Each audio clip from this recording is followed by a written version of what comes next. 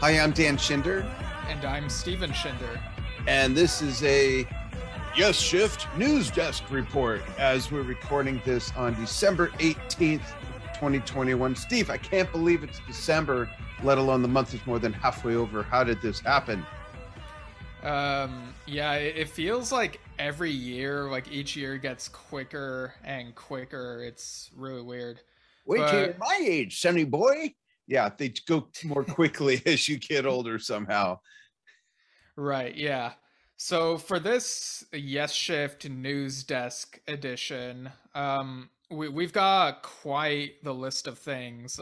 So at the very end of this, we'll be talking about Yes songs, the video, because over the break we were watching the documentary about it, and we were like, you know what, maybe we should do a segment on it, and so that'll come at the end. But we also have news about what's been going on with the Wakemans. There's a Steve Howe article. John Anderson made a huge announcement, and yeah, so all sorts of different things. But first, we'll start off with something that's a bit heavy, but we feel like we need to acknowledge it. So, on December 6th, it appears that it was Downs Braid Association released a song titled "Dear Arthur," which was a tribute to Arthur Labinjo Hughes, and uh, I guess this is big news over in the UK. I'm not sure how aware listeners are of it, but you can like look up the news about it. So Arthur, sadly, he died last year, I believe, under tragic circumstances, At and only six. yeah, and like it was really terrible.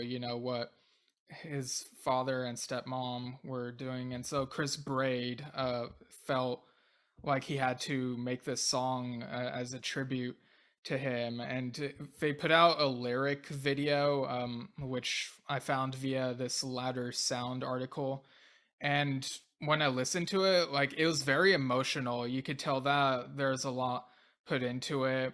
um, but oddly, sometimes since then the video has become unavailable, so I don't know what happened there, but uh, like it was a very beautiful song, and I guess the main thing is, you know, tragic things like this are a reminder that people should be kind to each other, and especially to children. And it's just, yeah, like life can be quick for some people, and so it's just another reminder to be Yeah, and the kind. video may be reactivated.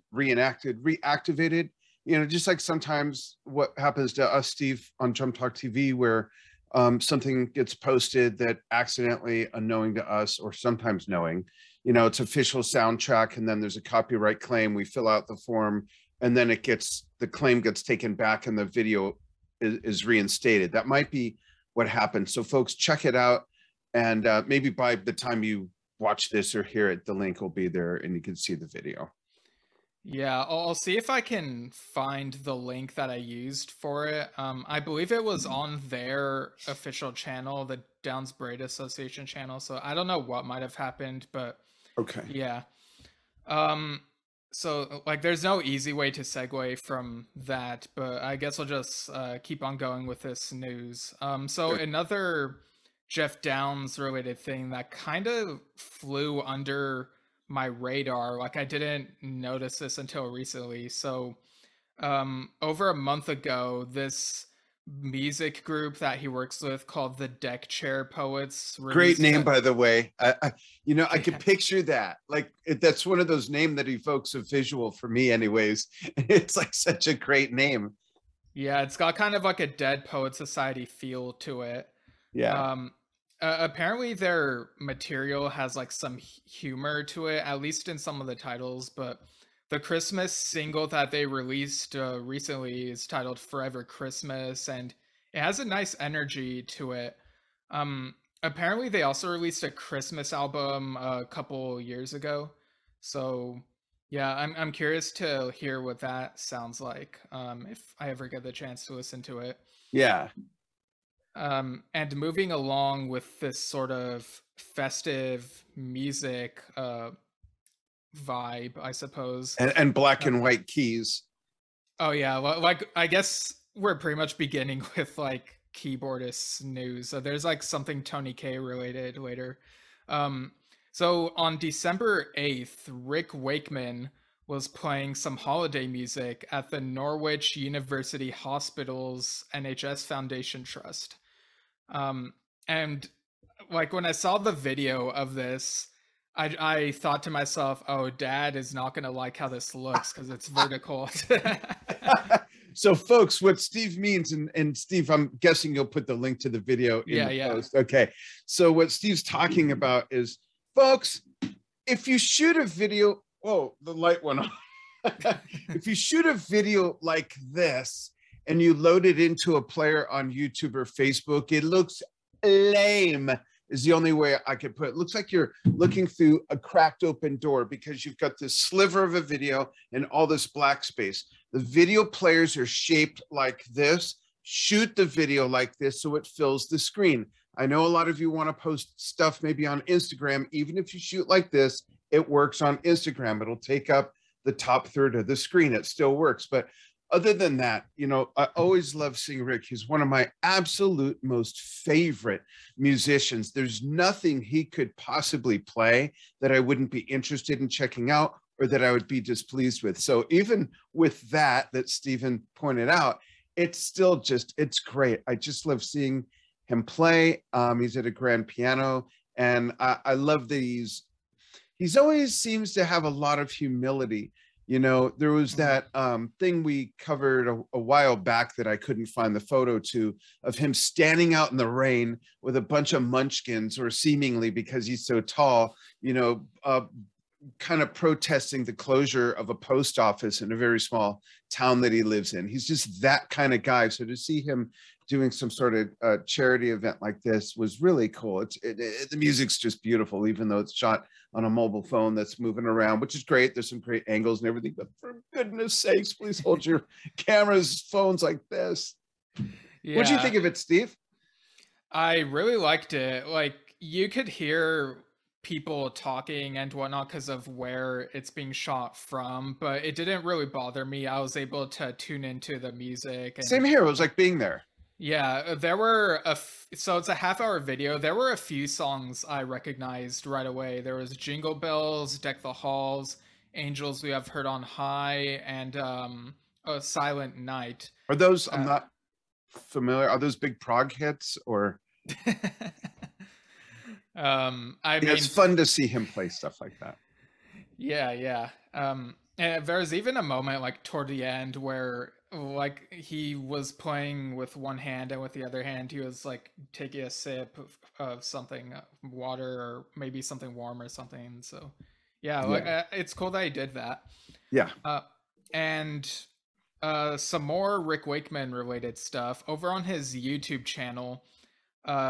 He recently posted the videos of Space Oddity and Life on Mars from his 2018 live piano portraits concert film. Yeah, I'm sorry, go ahead. And then I have a question. Go ahead. Well, I was gonna say, do you have any idea why it took so long for those to end up on his YouTube channel? I would imagine that maybe it's that he wanted to wait a while, like, you know, for people to buy the thing first, and then a while later, okay, maybe enough people have bought it, they can check out these YouTube clips. Because it's magnificent. It's, again, I'm a big Rick fan, but it's still, you know, I'm not just going to give him a free pass. I still want to watch it and enjoy it, and I always do. But this is a must watch. I love seeing him playing songs that were done as a full band just on the piano, you know, where he's doing the whole compositions. It's just beautiful. It really is. Yeah. And I also heard that recently the, you know, Six Wives live at Hampton Court, that video we love so much. I heard that it recently got rebroadcasted on a channel over in the UK. I think it was Sky or something like that. Oh, wow. Cool. Yeah. Folks, chime in on this stuff if you're already aware of these things we're talking about, or if you go to the links that we're putting in the post, you can go ahead and comment. on the post if you're watching or listening to this where comments are enabled. And certainly you can always write into us as well and give us your thoughts at yesshiftpodcast@gmail.com. We want you to be part of the show as well. Yeah, definitely. And there are also updates for his upcoming Even Grumpier Old Rockstar tour in the US like this coming year. Yeah, some So shuffling of some dates and locations being canceled or replacements and stuff. And I got to point one out. I was kind of yeah. disappointed or a little perplexed. Like, no offense to my fellow Arizonians to the south in Tucson, but why? I wonder why you picked Tucson rather than Phoenix. It doesn't look like it happens to be a real like, oh well, it's on the way from this gig to that gig. You know, Phoenix is such a larger place to play, and that's where he was booked before he canceled it before. I just thought that was odd. Plus, it's a half hour Right. closer for me. Phoenix is an hour and a half. Tucson's 2 hours. I thought that was odd. Right. Well, I'm looking at his website right now, and it looks like Phoenix is still on there, albeit for March Oh, 2nd. oh, I didn't And see that. yeah, so Tucson on March 1st and Phoenix on March 2nd. How did I not see Um, that? I saw the Tucson and went, oh, okay. So March 2nd, you say for Phoenix? yeah. Okay. And, there were a few dates canceled: Wichita, Chicago, and Buffalo. So you can go to his website and see, like, if anything has changed for you.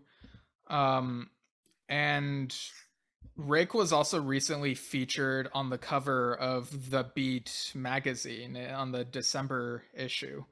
Um, it's a really nice looking photo, and Yeah. like the quote is kind of like, it says, "I find it hard to keep motivated," and dot dot dot. And you could tell that's to lure people in to be like, wait, what? What's he talking about? Yeah. He stays so busy. I'm curious what that's all about, you know? Yeah, I guess it's mainly about his not quite as grumpy as last Xmas tour that he's currently doing. Or it could be totally out of context. Like I find it hard to keep motivated to learning blast beats on the drums. I'm a keyboard player. You know, who knows? Yeah, right. Yeah, it could be something like that. Um, okay, so moving on to his son Oliver Wakeman. Today, as of when we're recording this, he was on the New Ears Prague show, episode 248. I believe this comes out on their podcast feed on Sunday. So a few of the things that he talked about. Well, one of the things that stood out to me that I know you and I have like a huge opinion on is they're saying that they hope that physical releases never go away. Right. Um, yeah, like for me personally, like when it comes to films, like I haven't bought a Blu-ray or DVD of a feature film for myself since like late 2009 or 2010 or something. It was one of the Terminator movies. But when it comes to music, like I definitely still want physical releases. Like I still listen to stuff digitally when convenient, but when I still like collecting the CDs and stuff. Yeah. Yeah. And why is that? Like, I'm the same way. It doesn't even occur to me to go buy a physical movie, but I insist on it for music. I'm not even clear for myself what the difference is. Someone could say, well, it's the artwork and the liner notes, but there's artwork and liner notes on movie packaging as Yeah, well. there are box sets and stuff like Yeah. that. So what do you think? Like, why are we like that? I think, well, streaming services have made movies more convenient. Like they're not all on streaming And services, but right. And we but also re-listen to music more than we rewatch a movie, unless it's Monty Python, the Holy Grail. We can watch that over and over all day. yeah, Or and Yes songs. yeah, and we re-listen to music on like the official streaming channels online, but I still want to get the actual package. Like, I love the Quest Blu-ray art book as we featured here Oh before, yeah. but even if it's just the CD, like I still like I'll listen to the CD at least once so that I know, okay, I've listened to the actual disc. Now I can listen digitally whenever, but still like look at the thing and open it and whatnot. Like I don't know why we're like this. And that's what I listen to, in the car. If I listen to radio in the car, 90% of the time it's not music. If it is music, it's stuff I don't have, for the most part, CDs to. It's like real old school traditional jazz and stuff like that. Otherwise, I'm popping CDs in. Right. Um, yeah, and in this interview, they also featured a song that he recorded with Rodney Matthews a couple years ago as a single called "In the Bleak Midwinter." Mm-hmm. So it's kind of a winter holiday vibe that they were going with. He's also done like he and Rodney Matthews have also done a version of "I Saw Three Ships" that same year, 2019. Um, in fact, I actually tweeted Oliver asking him about the song, and he said, actually, let me pull it up real quick. Yeah, okay. He's like, I asked him what's the story behind it, and was this a single? Were there multiple tracks? And he said it was a single put together by Rodney Matthews and guitarist Jeff Sheets. Bob Catley and I played on it a few years ago now. It came out before the full album Trinity and was a bonus track on the double vinyl edition.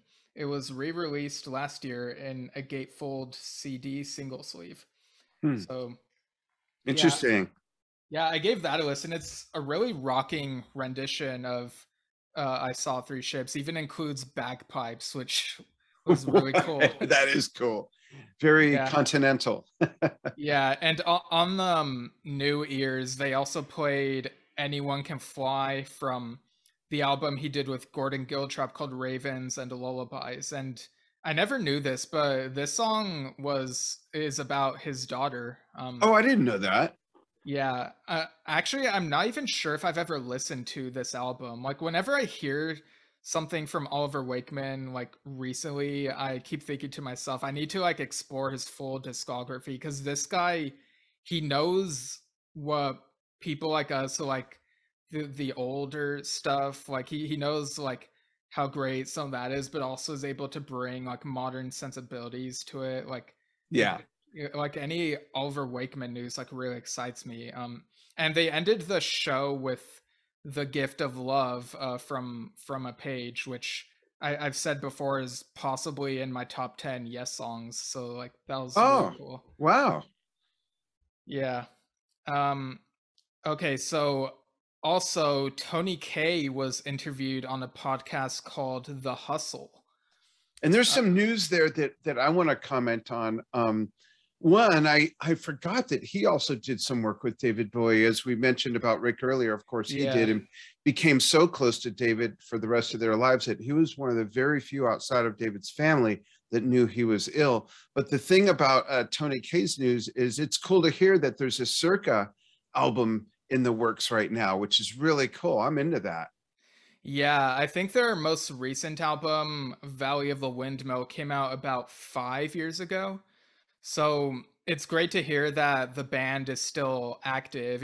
Billy Sherwood is very busy with all these different projects, but it's cool to know that Circa is still on the radar. So what Um, what is the lineup? It's Billy, Tony, is it Jimmy Hahn and Jay Shellen, or no, the lineup has changed considerably in the last several years. So oh, I wonder where the they got that routine from.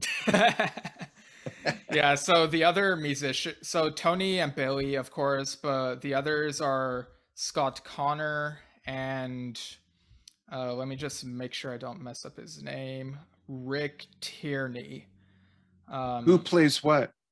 I'm Scott, unfamiliar with them. Scott Connor is the Drummer? drummer. Yeah, okay. I Yeah, remember his name.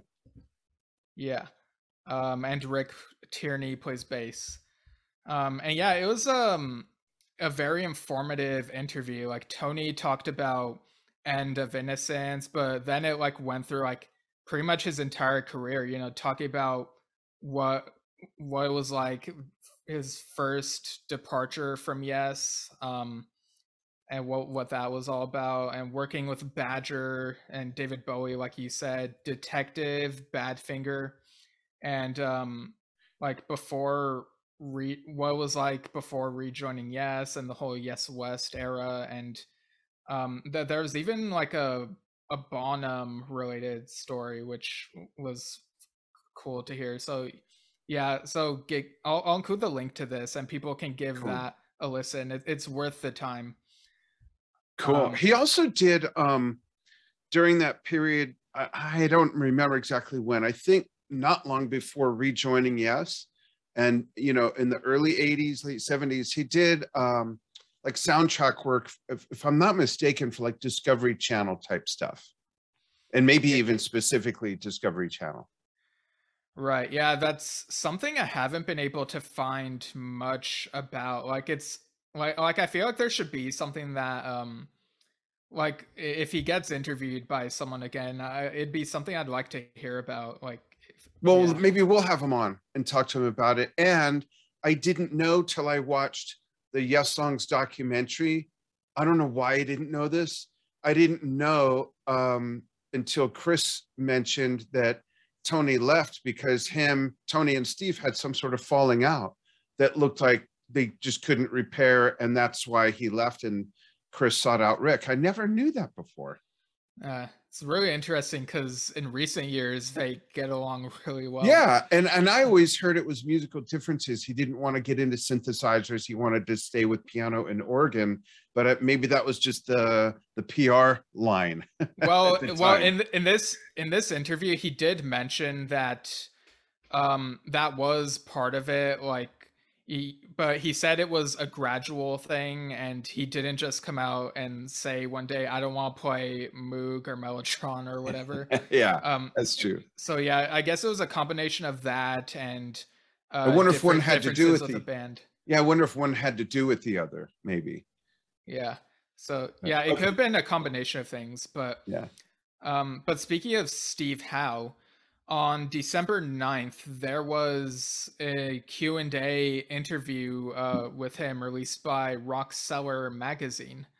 So he talked about what was like working on the Quest, which reminds me. So apparently there's been a delay with the Red Apple like vinyl version of the Quest. Like it was previously gonna be released January 11th, but on their website it looks like it says February 22nd now. Mm-hmm. So I saw someone post about this. Apparently it had to do with the supply chain, like what happened with John Lodge. So right.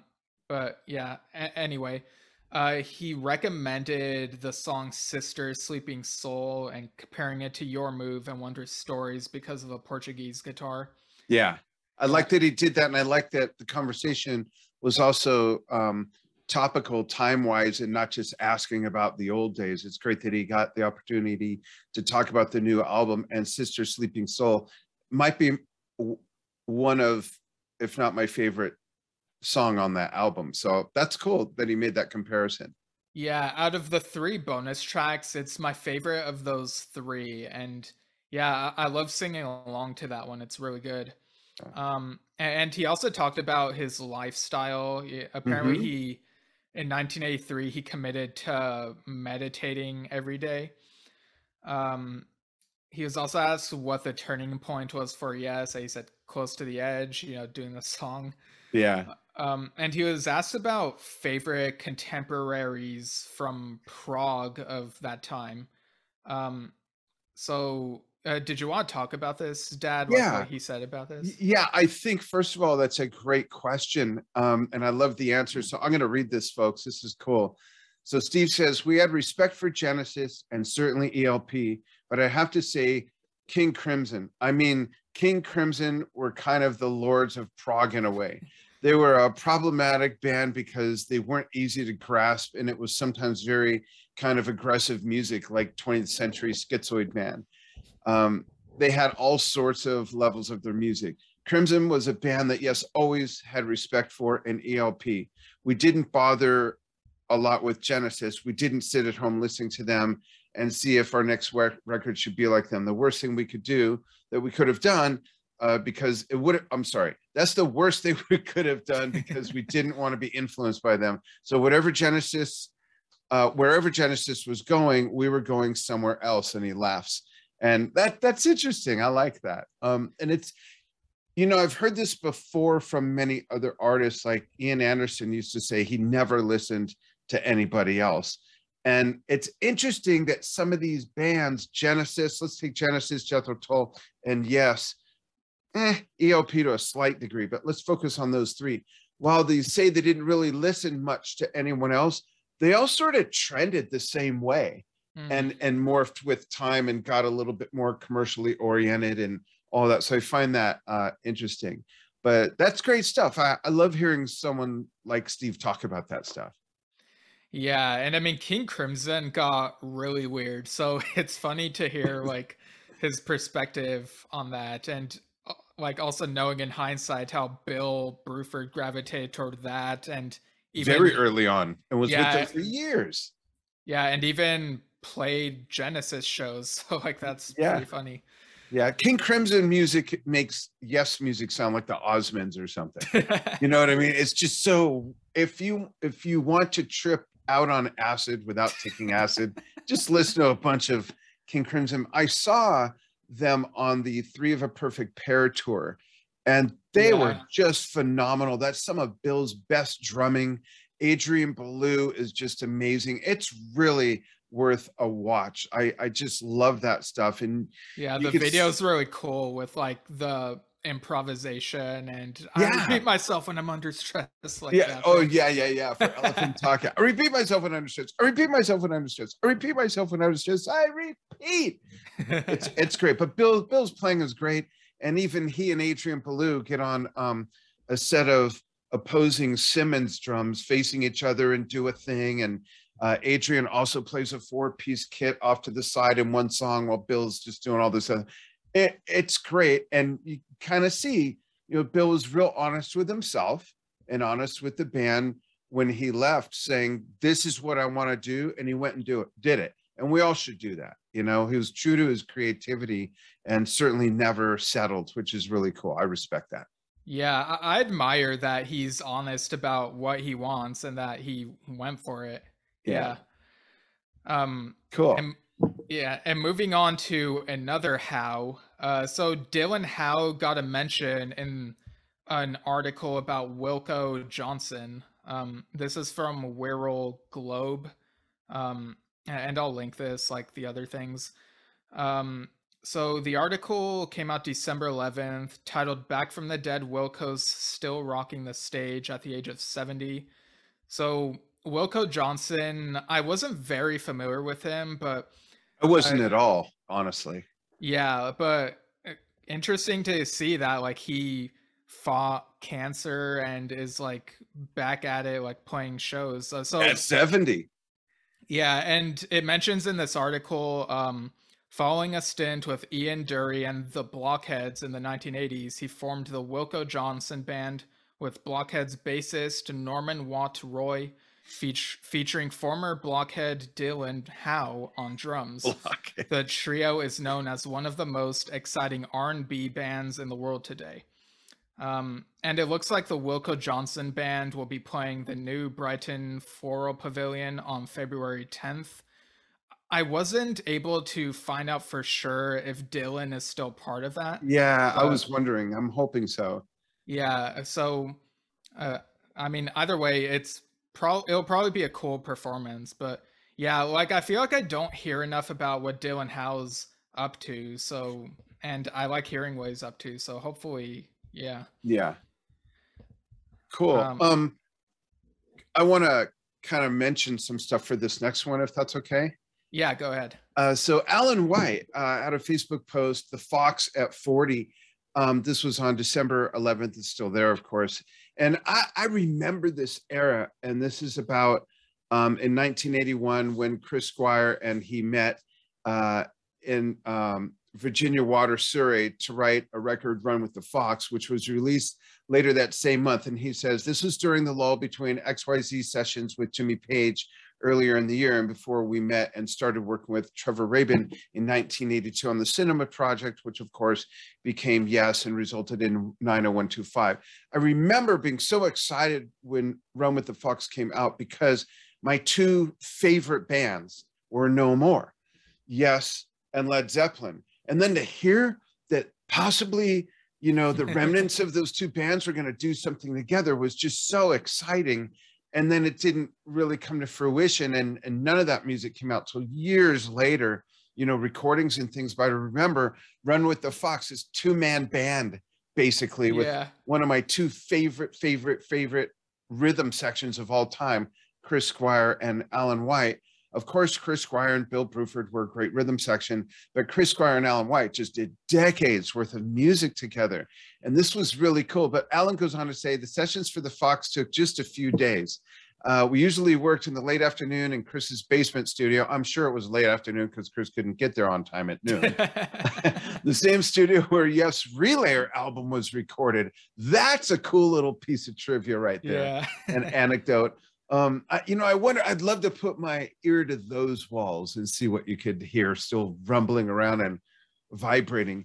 I would drive back and forth each day from my home to work with Chris and Peter Sinfield. Nigel Luby was our engineer for the sessions, and Greg Jackman helped with the mixing. After the bass tracks were complete, Andrew Price Jackman added some excellent orchestrations, and he and Chris worked with Barry Rose and the boys choir of St. Paul's Cathedral to add some backing vocals. This song brings back some special memories for me. I hope you enjoy it. Happy Christmas, Alan White. It's a neat, that song itself and that piece of work and hearing how that all came together is a neat anecdote, because it certainly is a stepping stone for what kept Yes being alive and continuing on. And as you've mentioned, Rick Wakeman says that 90125 is probably the most important Yes album ever. It kind of rebirthed everybody's Yes-ism career that came before that, because it enlightened a whole new generation that came since then, that then dug back into the catalog. I'd love to see some sort of report of what sort of sales, if there's any way to figure this out, if there's any way to figure out what kind of back catalog pre-90125 sales were generated from 90125 coming out, where people dug back and said, whoa, what's all this other stuff they did? Starship Trooper, what the hell is that? They're Close to the Edge, people who were really into like the Owner of a Lonely Heart and Changes stuff, and Changes is even pretty progressive by commercial standards. So that piece, Run with the Fox, I think is sort of the stitch that really kept Yes alive for all these decades forward. Yeah, and it's a really fun single to listen to. Like it had so side A had Run with a Fox, and side B was the instrumental version titled Return of the Fox. Yeah. And like it's one of those rare instances where we get to hear Chris on lead, and he has like such a great voice. Like like it's amazing that he didn't like do more like on lead. It's bizarre, but like Run with a Fox has become, I think, like a cult classic among Yes fans in terms of Christmas music. Yeah, absolutely. Yeah, and we'll talk more about it on the Christmas albums episode, because there's a version of it on Chris Squire's Swiss Choir. Right. There's also a really cool version that John Davison and Billy Sherwood played on this album called A Prague Christmas a couple years ago. Francis Monkman plays keyboards on that. Just kidding. Right. There's also this other post that was on Alan White's page on December 15th. So this was Plastic Ono Band at Lyceum or Lyceum, I can't remember what the pronunciation is, in 1969 for a UNICEF benefit. So he shared along these like pictures of that gig along with this quote. So Alan said, "I went down there in my Mini and went on stage at the Lyceum. We'll say Lyceum. We're Americans. Give us a break." Yeah, just prior to the Plastic Ono Band going on. Eric Clapton turns up with the whole Delaney and Bonnie band, so we had to hustle another couple of drum kits. Then Keith Moon joins me on stage, playing my 16-inch tom-toms. It was a thing where somebody would hit one chord and it was a jam. I love that. Oh, can you imagine the Can you people that Alan imagine? has, huh? What's that? Oh, I said, can you Oh, imagine what it's like? speaking of Chris singing lead, Yeah. you know, the people Alan has played with, George Harrison, John Lennon, and the Plastic Ono Band. He played in Ginger Baker's, I always forget if he was in Ginger Baker's Air Force or Ginger Baker's Army. I think Air Force. Just legendary stuff. And he's just such a humble, great, down-to-earth guy. Just love that. Yeah, and I think this is the same venue where Steve Howe played his first Yes concert, Oh, which is where that live that's right. recording of Clap comes from on the Yes album. Yeah, I think you're right. Yeah. Yeah, so great to hear Alan's memories. Like that sort of stuff is always like they're always really neat tidbits to hear. Yeah. Um, on December 13th, so we've talked about the Prog Report. They did some polls like, album of the year, song of the year, that type of stuff. And Yes's The Quest was a candidate in a few of those categories. And I feel like it won the category that was most obvious for it to win, given like some of the others it was up against, like Dream Theater, Transatlantic, stuff like that. So The Quest won album cover of the year. So Dad, does this surprise you at all? Or? In a way, yes, and in a way, no. In a way, it does when I think in the context of, we recently put out the visual version of the tribute to Roger Dean, which we had, I think, like 33 images or something. And when you look at that man's body of work, who, by the way, has been in and out of Yes about as many times as Rick Wakeman, it's a wonderful cover. But it's not one of my favorites. But on the other hand, if you're a candidate for album cover of the year, if Roger Dean is in that mix, you can pretty much forget it. I think that's going to win because his work is just so beautiful. The only piece of work I've ever seen that he's ever done that I don't personally favor is the piece he did for Tony Kaye with End of Innocence. It's so unlike anything else he's done. Not that everything looks the same, but you know what I mean. So I'm kind of not surprised. Roger Dean did the album cover. Yeah, it won. Yeah, the album cover for The Quest has gotten really high up there for me. It's, well, like we've talked about before, I feel like Roger Dean has really evolved and gotten better over the years. Like he was great to begin with, but he continuously gets more adventurous and detailed, and I love that. Yeah, and the more I analyzed it, the more I fell in love with it too. Yeah. And Roger Dean recently did a Facebook Live on the 14th. He's doing another one on the 21st, so that should be fun. But I was able to catch the one on the 14th. So oh wow, cool. Yeah, his daughter Frasier was working the camera and the questions and whatnot. It was mainly about architecture, and he was showing sketchbook illustrations, and he answered a few questions from viewers. A couple of them actually made him laugh.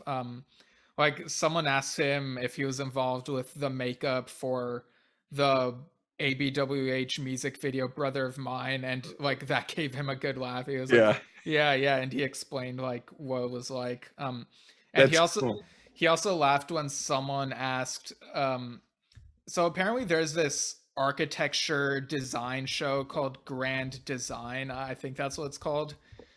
Grand Designs, plural, I should say.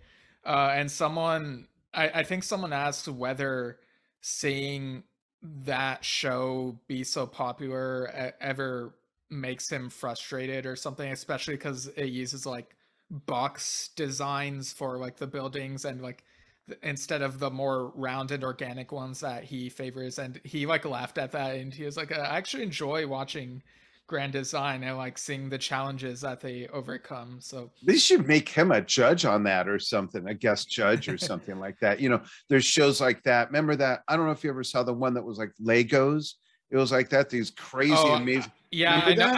I know of it, but I've never watched it. It was actually pretty good, but Enja, my wife, folks, Enja's been watching this one that is in Britain, and it's oh, another one. So there's one on baking that's like that, but there's this other one with horticulture where they have to create, like the last episode I walked in on, they're creating these monsters out of plants and stuff that are like 14 feet high. Really neat stuff. So he could easily be a judge on that. I think he'd be absolutely worthy. One quick note on Roger, and we'll cover this some more when we do. Well, I'll save it for the Yes Songs part. Remind me, please. Okay. Yeah. Um, so moving on to the next person, John Anderson. People may have heard of him. Yeah, Um, he did another one of the in and out people of Yes. right. So on December 16th, he announced the launch of his Patreon. Oh, Um, interesting. Yeah, so he says, I'm starting to work with Patreon and will be uploading music, songs, and ideas, stories, paintings, videos each and every week from now on. These coming weeks will be so exciting for me, like shaking a giant, beautiful tree that I've been building for years. I realized I have so many projects and stories to tell. The more I looked in my cupboard, i.e., my Mac computer, the more I found the missing songs I wrote with people around the world, plus the short stories never published, my memories of my growing up and joining my first band with my brother Tony. Then, for some reason, I've written musicals and operas of a sort, yet never found time to finish them for a reason too. So now with Patreon, the door is opening very wide. I feel like my life is beginning again. So I tend to you with a humble heart, all my love and happiness for the coming years ahead. Love and light, your brother John, and hugs from Janie. Uh, so, so I don't know if you know this, Dad, but I've never before subscribed to a Patreon. Like, I've listened to a bunch of podcasts over the past, like, coming up on 7 years, and some of them have Patreons. A few of them are even friends of mine, but as cool as the content that they'd advertise sounded, I never subscribed to them. This You is the figured first. just F them, basically. um, This is your first Patreon subscription? yeah, this is That's my cool. first. Yeah, my first time subscribing to a Patreon. So, I'll just like mention like what the tier prices are. So this is at Okay. patreon.com/John Anderson. Uh, I did the $10 one for now, and with that, I was able to unlock. There are a few images titled "Images of Hopefulness." They're basically what you'd expect from seeing the music videos on his YouTube channel. But there are also about 3 songs that I was able to get in that tier. So That's there's cool.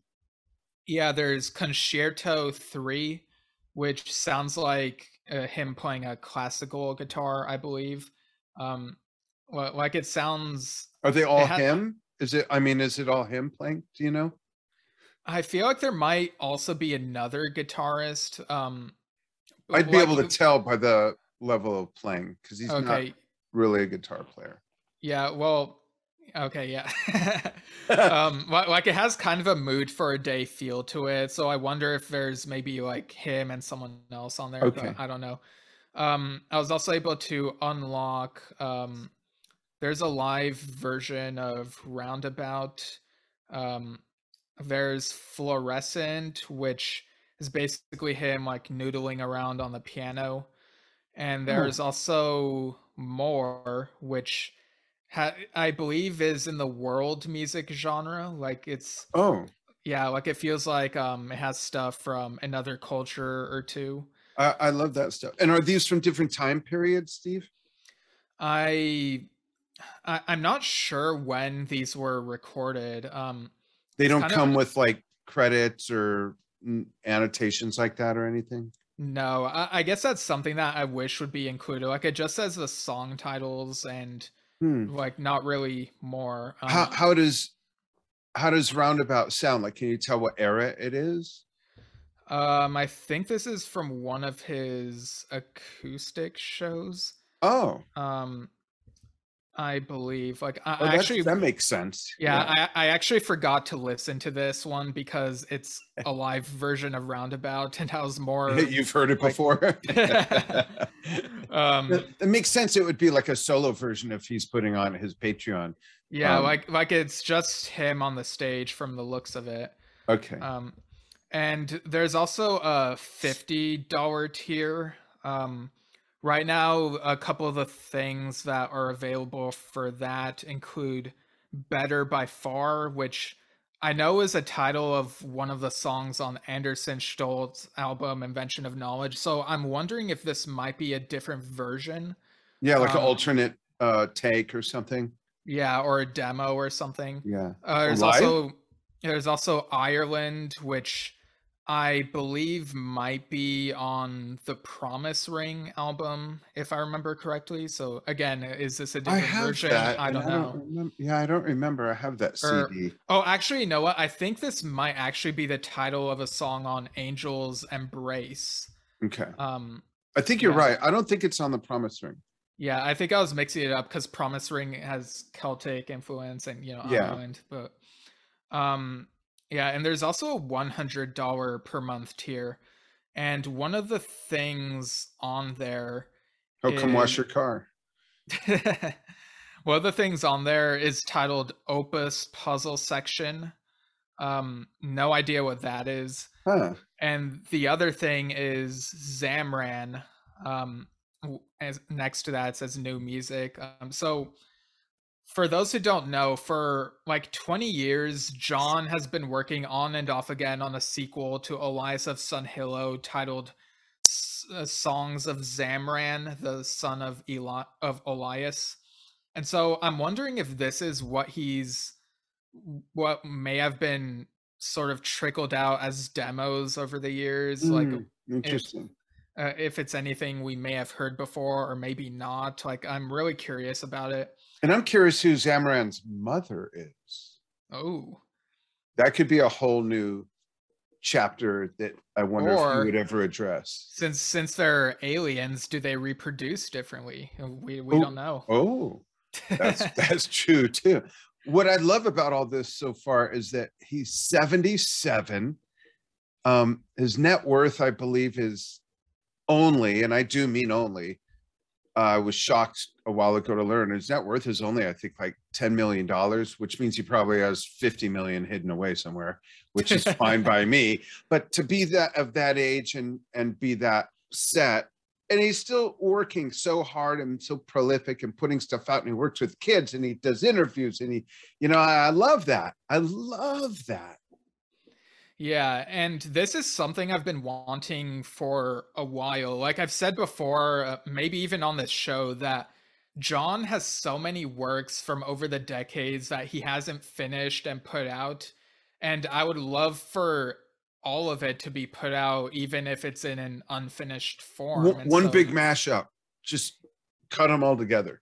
yeah, and so it looks like this might be like the first steps of that. And yeah, I like it. I'd like if anyone's doing any of the higher tiers, I'd be curious to hear um like how different is some of that stuff, or is it kind of the same? Like, Yeah, yeah, let us know. And if he does put everything like this out, I've got a name for him I'd like to submit, and I'll submit it publicly right here. Ready?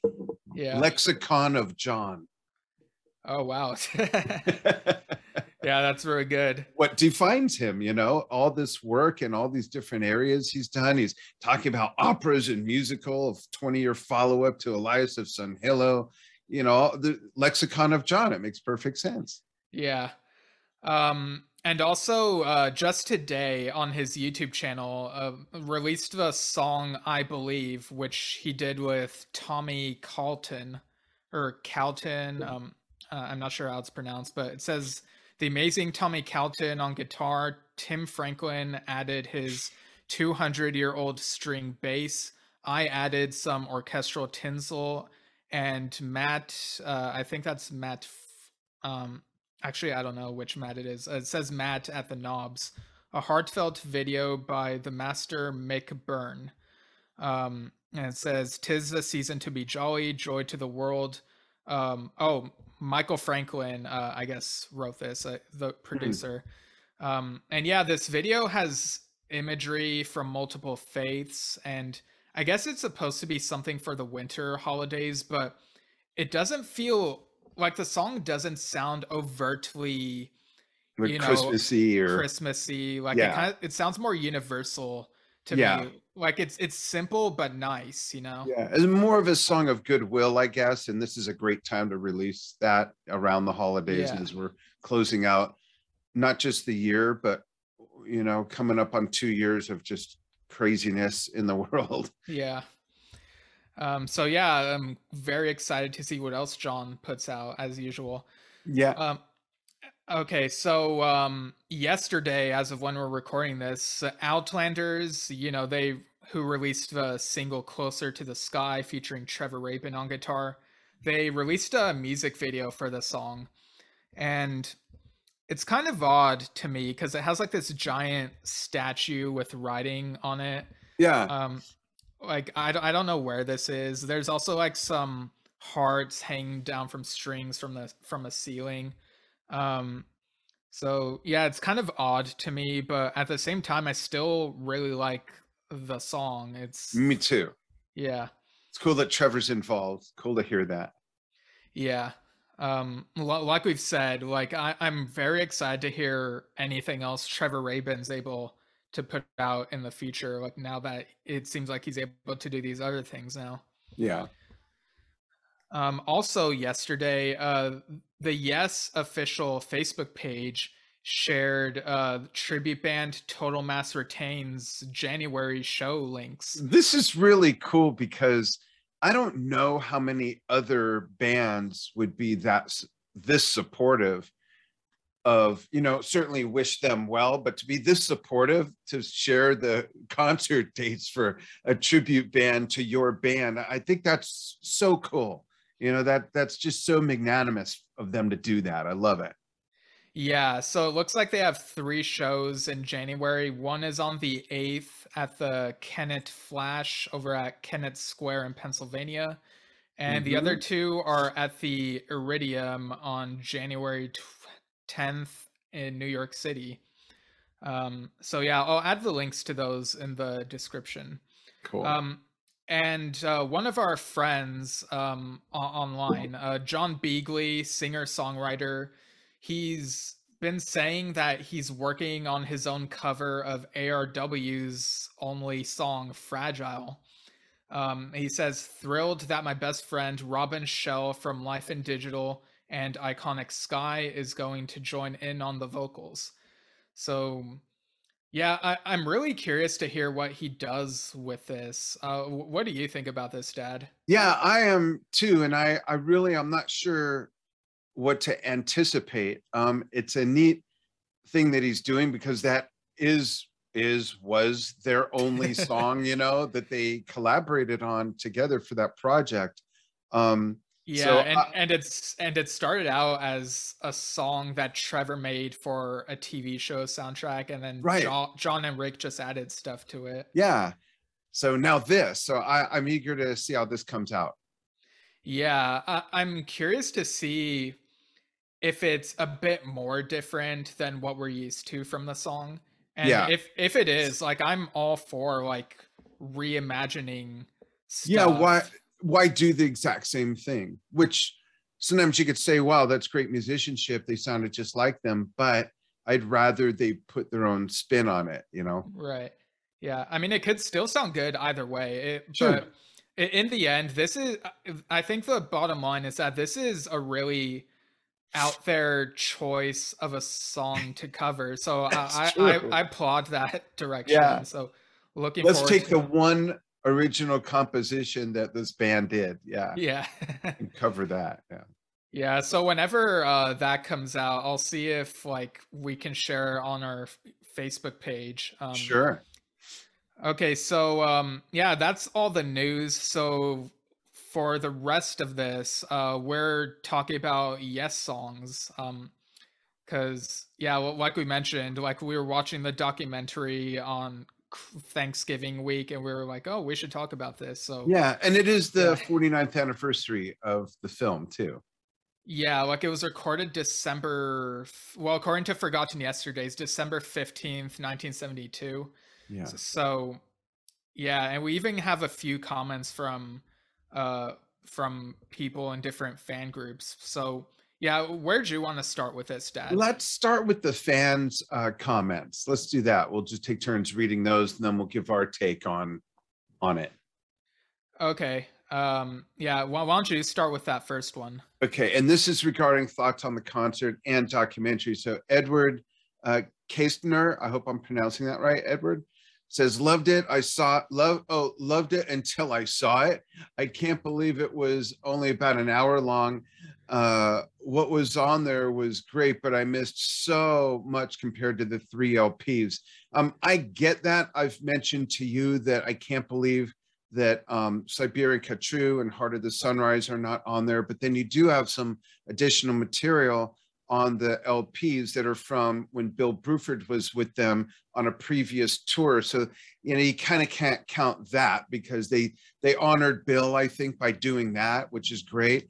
But that's an interesting take. I agree. There's some missing stuff there. But Steve, didn't you say that you heard that possibly Siberian Khatru and Heart of the Sunrise, that part of the film got lost or damaged or something like that? No, I was saying that was like my theorizing. Like I don't know for Okay. sure if that's what happened or if maybe they thought the performances for that wasn't as good and decided That's to omit crazy it. though. They're so great. They're great. But anyways, yeah, go ahead and read the next one.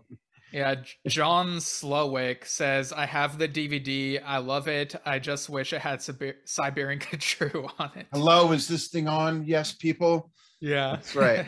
And then Pete Wilder says, amazing performances with a very green Alan. That's right. He was 23, if I remember correctly.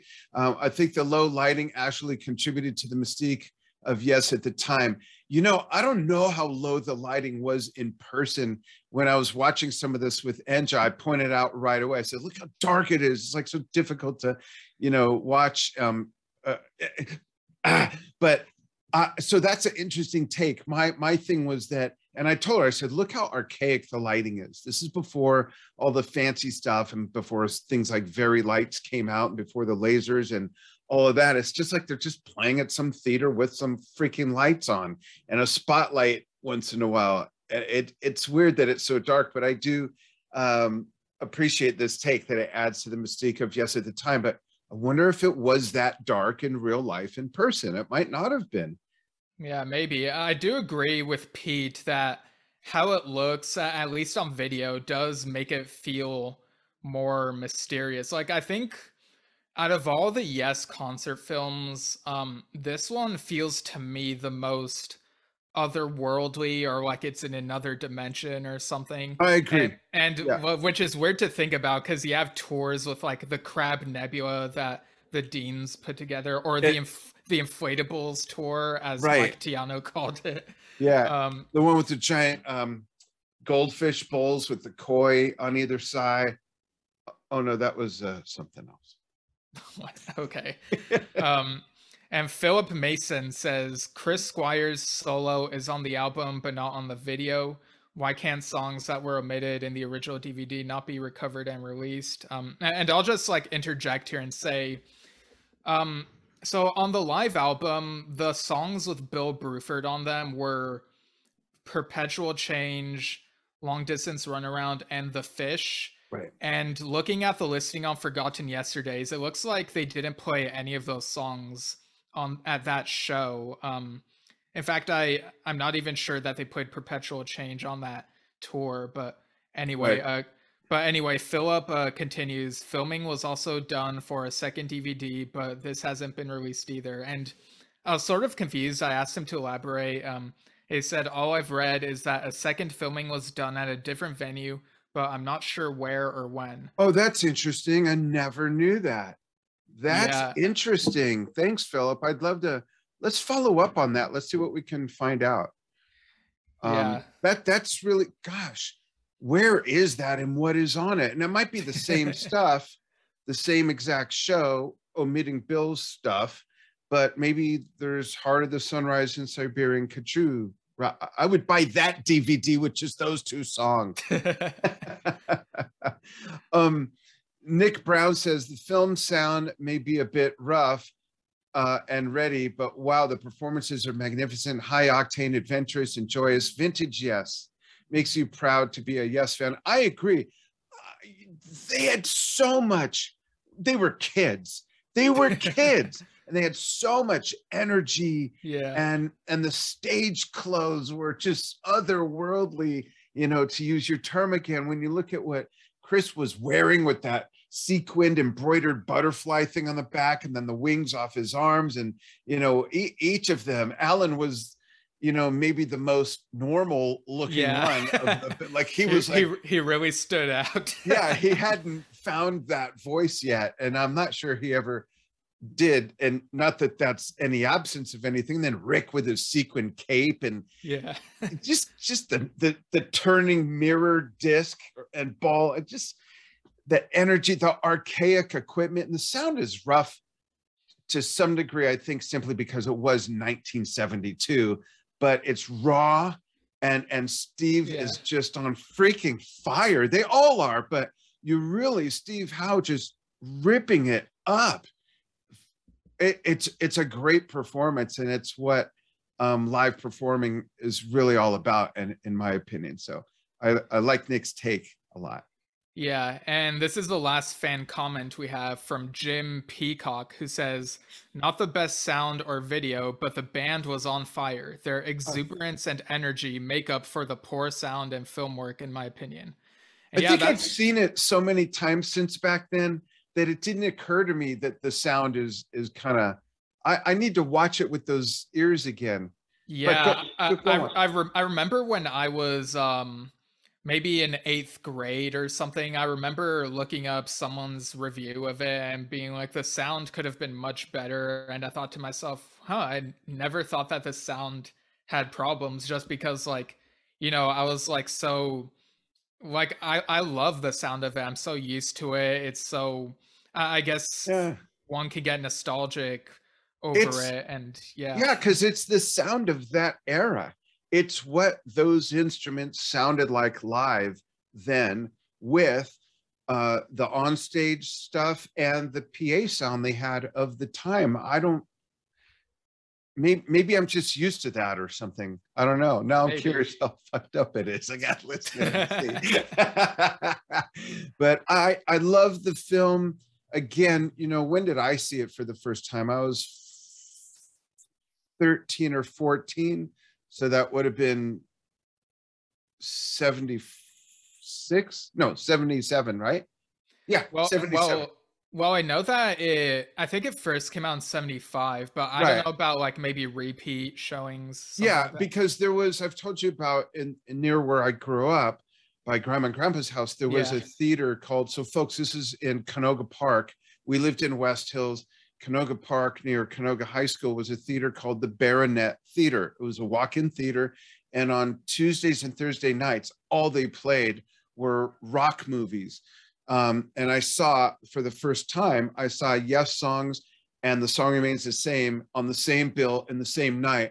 I mean, that was just my dream. My two favorite bands have a concert film out.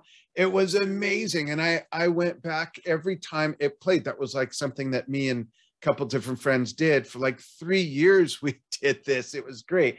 And I took grandma. I took my mom to see it. She got into Yes a bit. I remember her borrowing the Close to the Edge album to take to a friend's house. And then I took her to see Yes songs.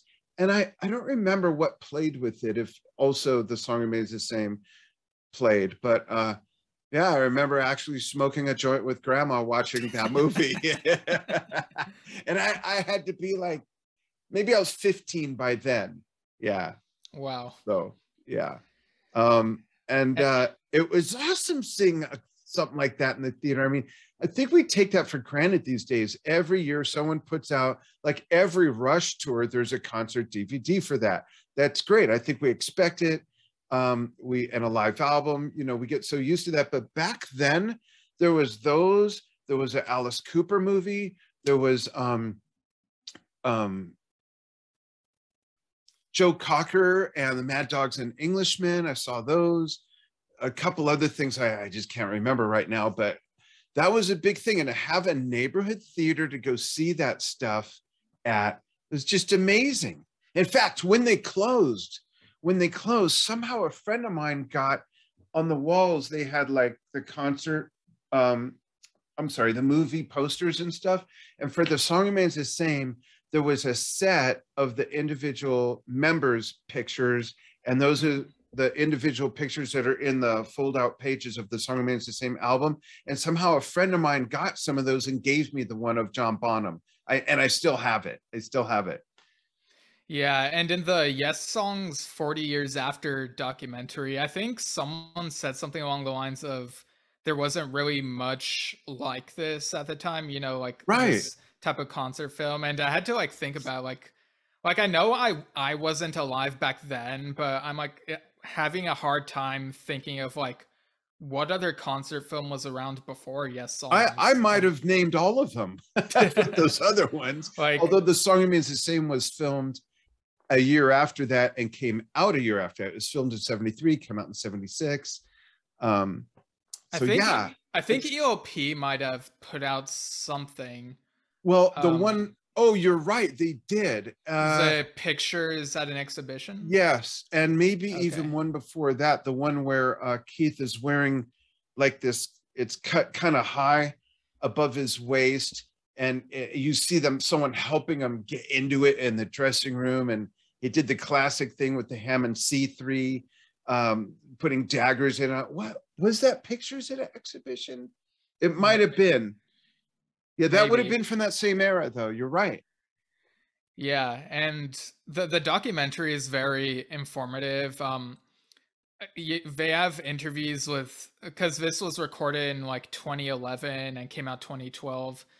So it had Chris Squire, Steve Howe, and Roger Dean. I found it odd that Alan White was not included in it, because like it's his, because like I understand if they want to do just people who were in the current lineup at the time, but you know, Alan was still in the band, and he was in the film. Yeah, and this tour was his first tour. Like, yeah, it's very strange that he wasn't included in that documentary. Yeah, I'm trying to think. So what year was that? What, the documentary? Yeah.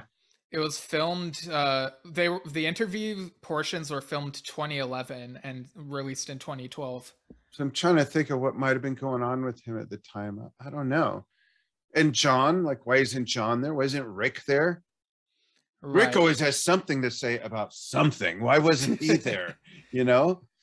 Yeah, and I mean, like at that time, like in the interviews, like Roger Dean even mentions, like, I know that people are like upset about John not being in the band, but I think that if you can separate, like if you can get used to the idea of John not being there, I think the music still sounds fantastic. Yeah, of the lineup at the time. And you know what I'm realizing, Steve? Yeah. I don't recall through the whole documentary Steve or Chris commenting on the fact that Alan, it not only was his first tour, but he only had 2 weeks to learn their body of work. There's really kind of no mention of that part of the feeling of what was going on at the time, you know? Yeah, that is kind of weird. Yeah. They do mention some interesting tidbits, like they said something about the money and the payment. Like they got one installment, and then like whatever money it made later, they didn't like see. They never saw. Yeah. It's just bizarre. But yeah, with Roger Dean, like said some other really cool things. Like he was talking about how, you know, with music, you want it to be a gift, and ticket stubs are one thing, but the way he was approaching the artwork was like, this is like the whole package. Yeah, the whole package. And like, I didn't know this, but he said that when Close to the Edge was released on CD, like back in the 90s, like it didn't have the waterfall painting on the inside. It was just black and white on the inside. And it's like, whoa, that sounds really disappointing. Yeah, it is the Close to the Edge image. Yeah. Hello? You know, it's like the album, the song is about that place, and they left that out.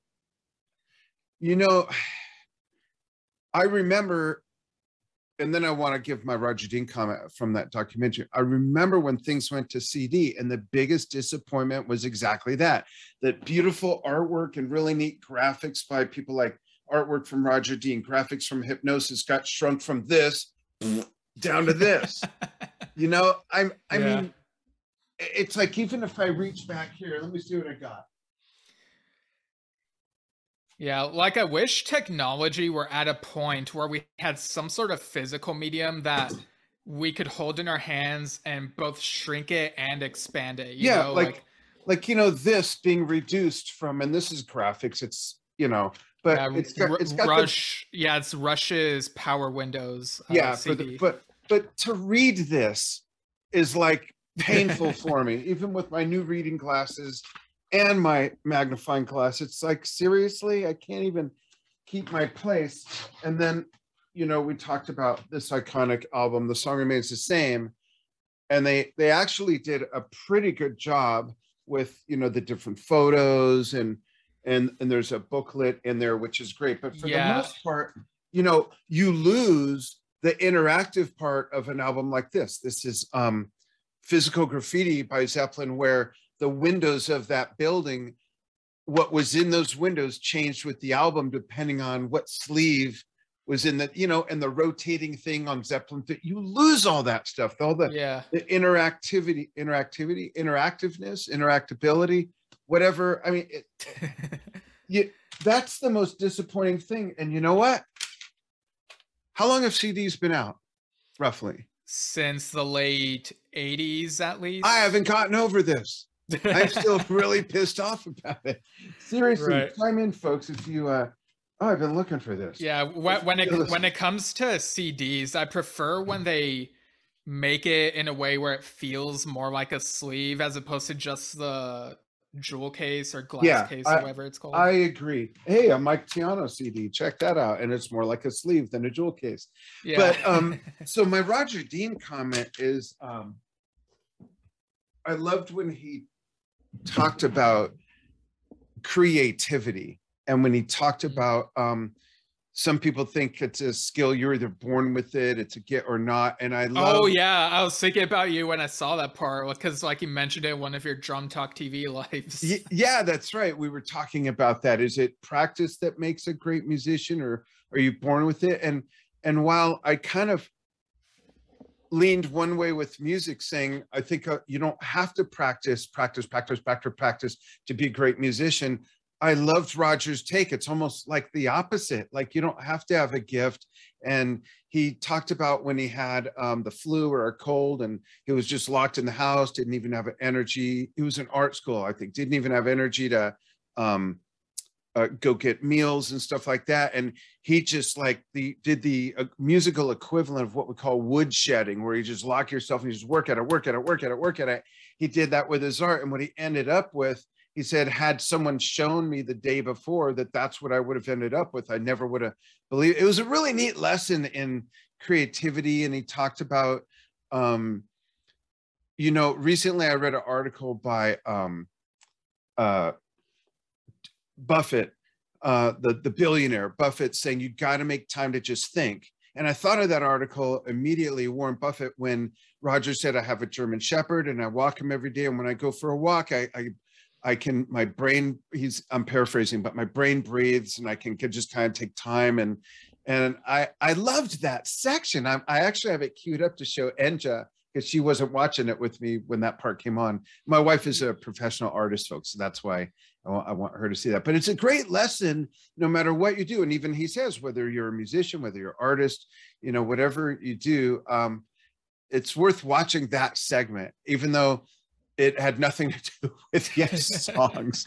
But yeah, to have his take, he's a real fun person to listen to and watch talk, because he's very thoughtful and professorial. And he's created amazing artwork for our favorite band. So yeah, and like one of the things he said was, it kind of reminded me of what Steve said about Steve Howe said about, you know, meditating at least once per day. Like Roger mentioned that like a half hour each day, at least at that time, he would like when the documentary came out or was filmed or whatever, he said that half an hour each day he spends time. You could call it meditation, prayer, or whatever. But Right. yeah, like having time to just, I guess, relax the mind and be in that state or whatever. It seems like it's a thing that helps these artists You out. know, on a personal note, I want to say that it's critical, even if you're not an artist, even if you're not a Right, right. musician, yeah, especially in this crazy world we live in.